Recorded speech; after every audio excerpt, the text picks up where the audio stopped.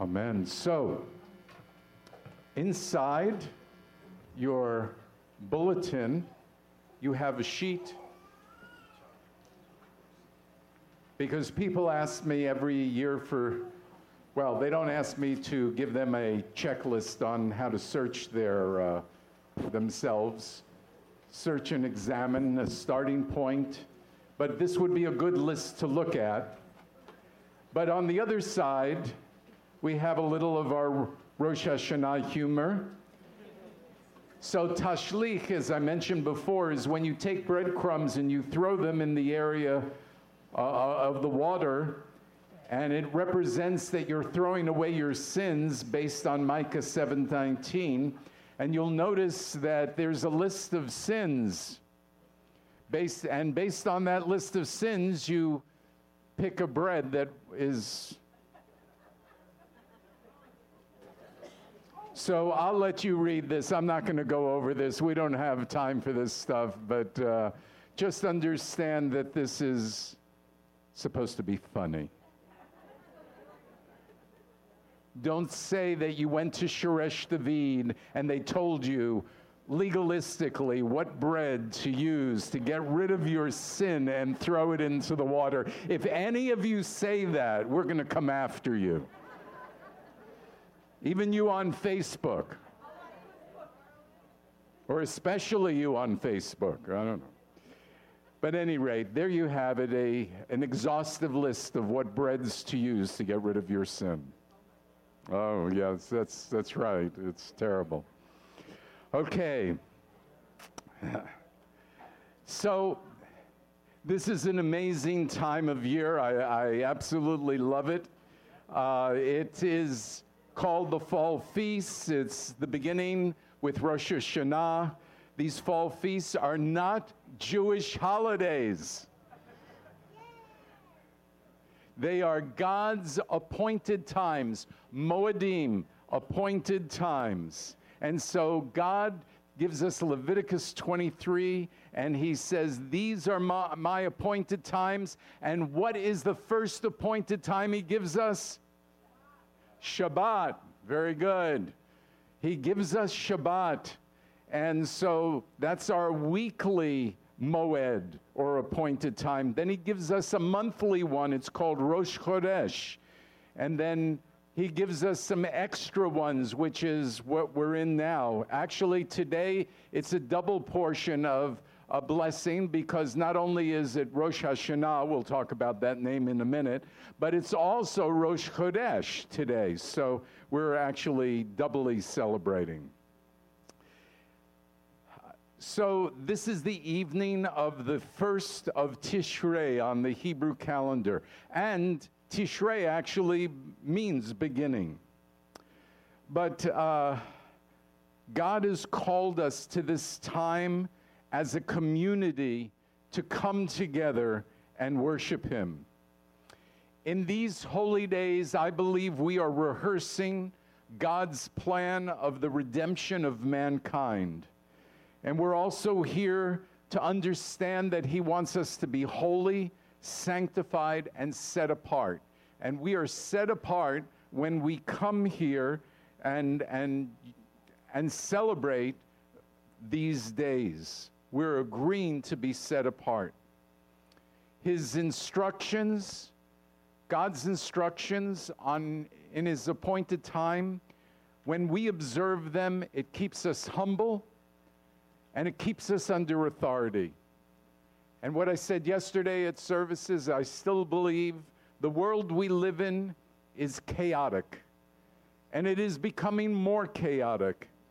But I believe the reason for that is the world does not have an authority. They do not know nor believe in God. And that's what makes our world chaotic. We have to be a light to the world. So Rosh Hashanah is not the biblical name of this holy day. Rather, the biblical name is... See, why am I even telling you? You guys know this. Yom Teruah, the blowing of the shofar, the day of the blowing, actually. However, since all of Judaism calls it Rosh Hashanah, we're going to do the same. And even though it's considered the Jewish New Year, we know that on God's calendar, we see in Exodus 12:2 that's the first month of the year is in the spring at the time of Passover. Growing up fairly relaxed in Judaism in a Jewish household, we were Reformed Jews. We didn't go to services often. But on Rosh Hashanah, Yom Kippur, we were there. Rosh Hashanah and Yom Kippur are sort of like the Christmas and Easter of the church, you know. The Jews show up, right? It never occurred to me growing up that these holy days had anything to do with Yeshua or the Messiah or Yeshua the Messiah. So as I grew in my faith, all of a sudden I started seeing this, and it was amazing to me. So the three fall feasts represent the final gathering of God's people. So Rosh Hashanah, the head of the year, is the first of the 7th month. And one of the things that it says in Rosh Hashanah in Leviticus 23, that we are to have a holy convocation. A holy convocation means services. It's what we're doing now. And funny enough, Yom Kippur, Day of Atonement, is on the 10th day of the 7th month. And guess what? One of the things we're supposed to do on Yom Kippur is have a holy convocation. And then Sukkot, the Feast of Booths, or Tabernacles, the 15th day of the 7th month. And guess what? There, we're supposed to have a holy convocation on the first day of Sukkot and on the 8th day. And so we are doing all of those things. The question is, are you doing those things? We'll be here. So Rosh Hashanah is like a wake-up call. You hear the shofar blast. Hopefully it wakes up the body of believers. Yom Kippur, final opportunity for the nation of Israel and the world to come and receive their atonement. Sukkot is that Feast of Booths, or God tabernacling with us and gathering his believers to himself. Now, Rosh Hashanah has a lot of names. I already told you, Yom Teruah, the day of the sounding, or the noise, or the shofar. When I think of the shofar, I think of a lot of scriptures, but one is, I always think of Joshua defeating Jericho, and the walls come tumbling down after blowing the shofar, right? But Psalm 98:6 is a cool one, with trumpets and sound of the shofar blast, a sound before the King, Adonai. And I believe that's what this holy day is all about. But it's also called Yom HaZikaron, the day of remembrance. God will remember us in the book of life. Yom HaDin, the day of judgment. God will sovereignly judge the people. It's also called Chag Sameach. It's one of the greetings. You're wishing somebody a joyous festival. We are instructed at Rosh Hashanah to have fun, to have joy. And you've heard some people already greet you.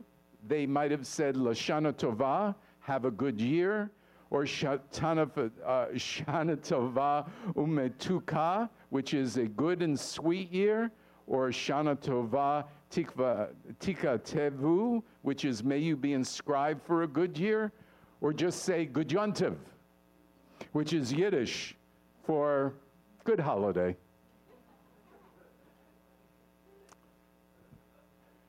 So between Rosh Hashanah and Yom Kippur, those 10 days, is something called Yomim Noraim, which means the days of awe. And this is a time where we're to repent. We're to go before God. This is a serious time of introspection, which is why in your sheets you got that list of things to consider. Because, you know, I find that most people left on their own devices will really think more of what your problems are rather than our own. So this gives you an opportunity to do a little inspection. According to the Talmud, which is a commentary on the Bible, Rosh Hashanah coincides with the 6th day of creation, when humanity was created, and so it becomes the birthday of all people. It's, of course, it's also celebrated in a sense of the birthday of the world. And Rosh Hashanah in Scripture, though, we'll see it in Leviticus 23, starting with 23 to 25. So we can turn to that in our slides. There we go. Adonai spoke to Moses, saying, "Speak to Bnei Yisrael, saying, in the 7th month of the 1st day of the month, you are to have a Shabbat rest, a memorial of blowing shaforot, a holy convocation. You are to do no regular work, and you are to present an offering made by fire to Adonai," which obviously Ron talked to you about, the offering of fire. So there are basically 4 things that it says to do on this day. Rest, blow the shofar, have services, and an offering. Now there are 5 themes that I believe are part of Rosh Hashanah. One we've already talked about, Malchiot, which is kingship. God is our Father, God is our King. Another one is blowing of the shofar, Yom Teruah. A third one is believing God for a sweet year. A fourth one is recognizing our sin and repenting. And number 5 is believing that our name should be written in the book of life. We want to be remembered by the Lord.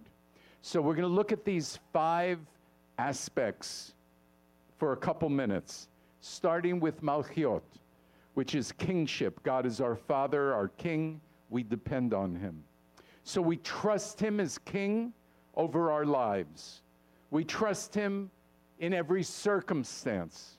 We trust him concerning our family and friends. We trust that he knows what's best for our lives. How many want to repent now?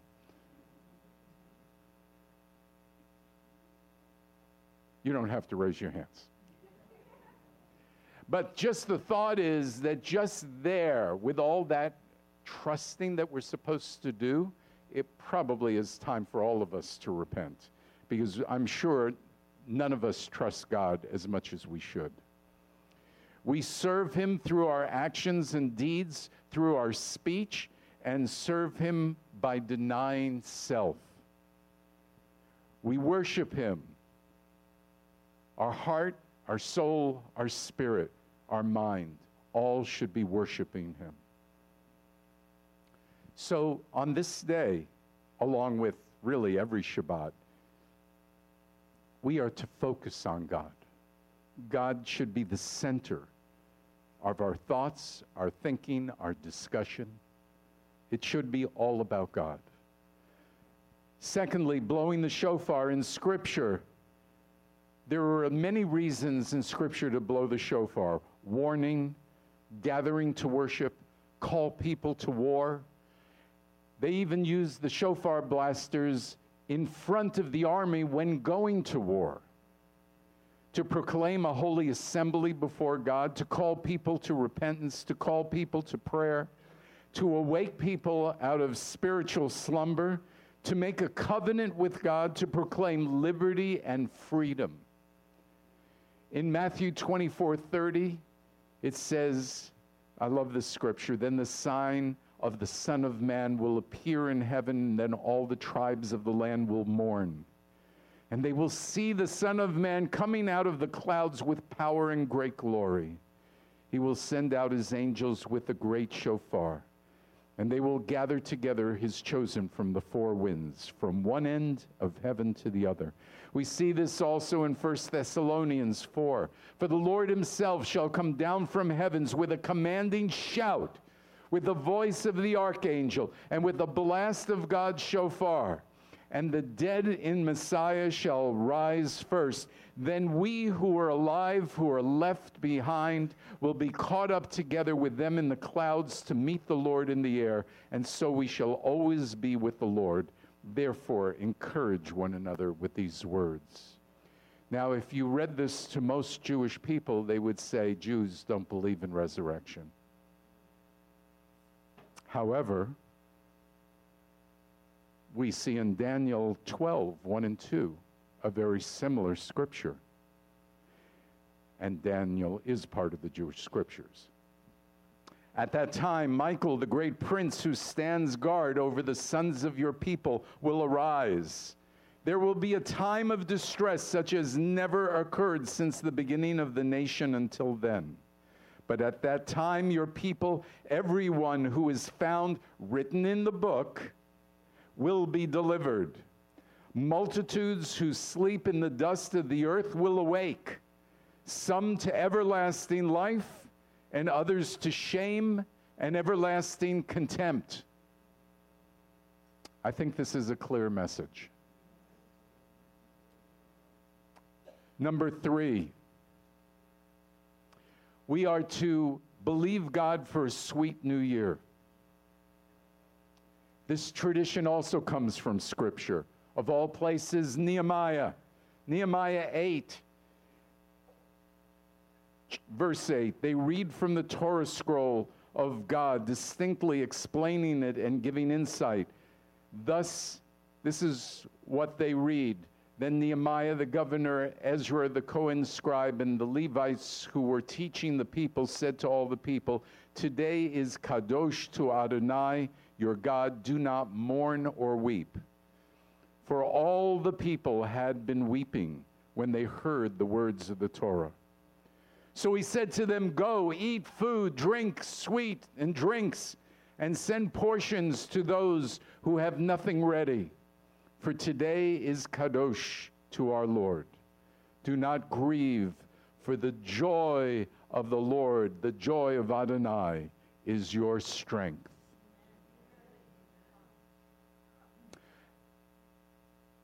Did you ever think of what is the joy of the Lord? We say that scripture so often. Did you ever stop and think, what is the joy of the Lord? What makes God happy? What does he look like when he's joyful? What does he seem like, act like? I mean, you ever think of that at all?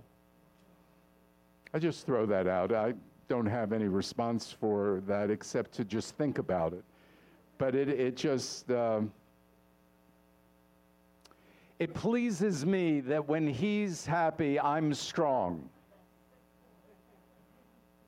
Think about it.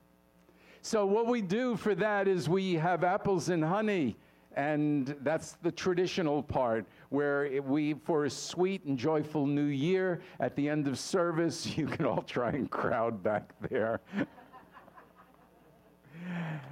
Do we have enough apples and honey for this crowd? I don't know. But at any rate, we have apples and honey. You can have a good time. You can, and not only will you be eating apples and honey, but you will feel like sardines. Never mind. Number 4, if you're keeping track, we are to recognize our sin and repent. So tashlich, I've already explained it to you. The idea is you take breadcrumbs, you go to an area of water, and you throw them into the water, representing the fact that you're getting rid of your sins. You're sending them into the water. And let me just say that we will be doing this at a little different spot tomorrow than normal. Normally, we just go right down Beta Bay to Bayshore and right there.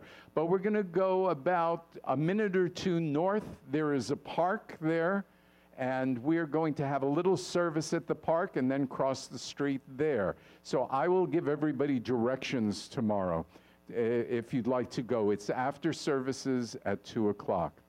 And this comes from the scripture, Micah 7, 18 and 19.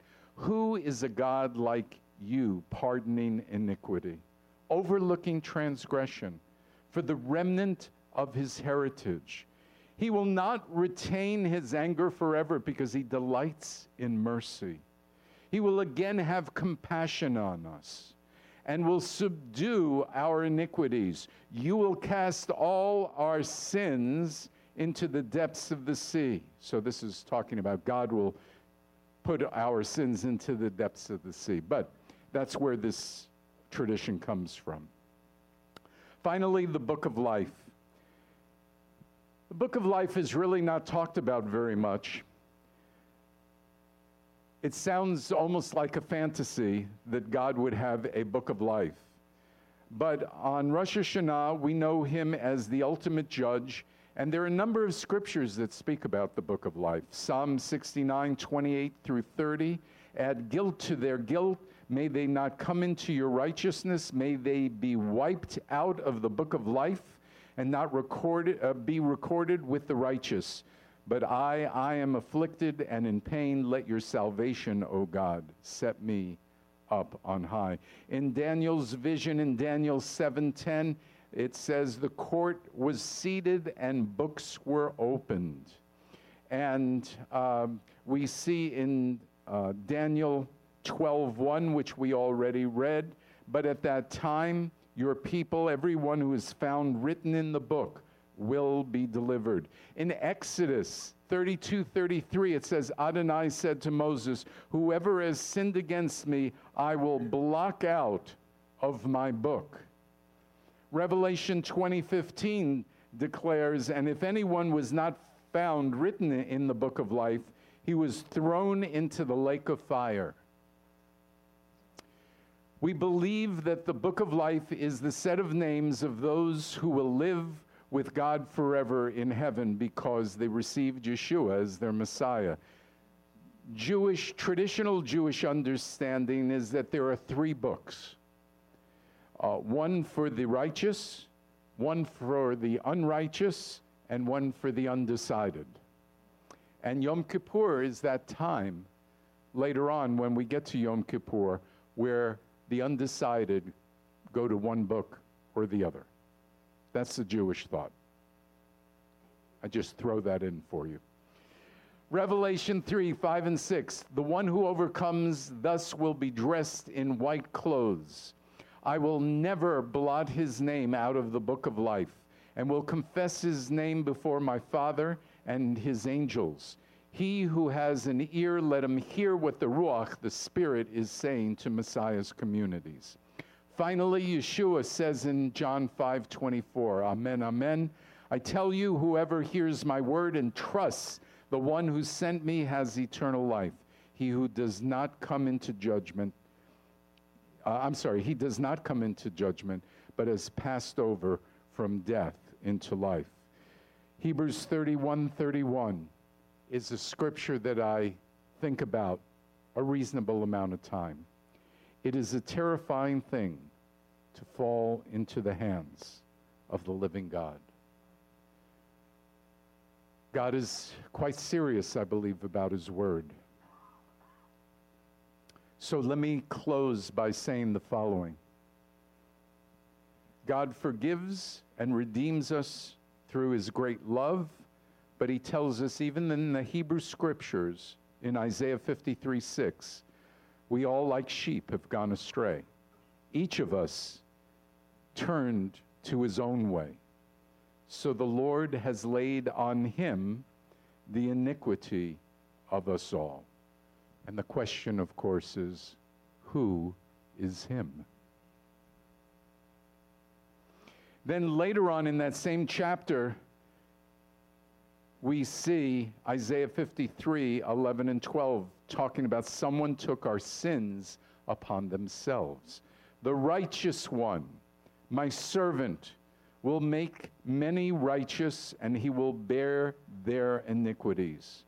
He poured out his soul to death and was counted with transgressors. For he bore the sin of many and interceded for the transgressors. Who do we say that is? I believe there's only one in history, both past and present history, who we can name for that, and that is Yeshua. So, as we close this portion, on Rosh Hashanah, we know we have the shofar being blown. The question is, will it be blown to warn you that you are not right with God? Or will it be blown to assemble you and other believers to come into the presence of the Lord? This is your choice. This would be a good time to make that choice. Be ready now. It's a reminder of our need to be ready. We have no idea when the last trumpet will call.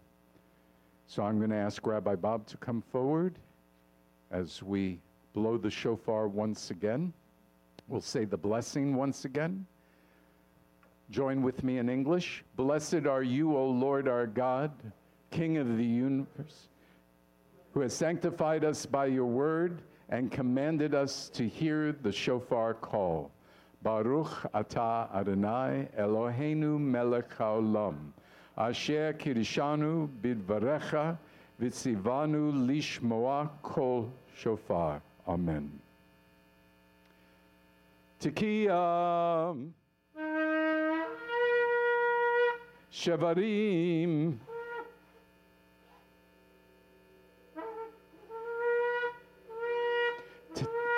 Teruah, Tekiah,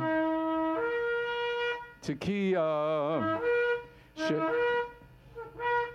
Teruah, Tekiah, Shevarim, Teruah, Tekiah, Shevarim, Teruah,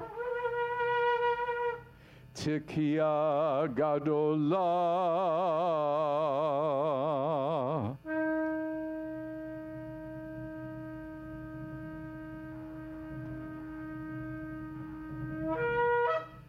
Amen.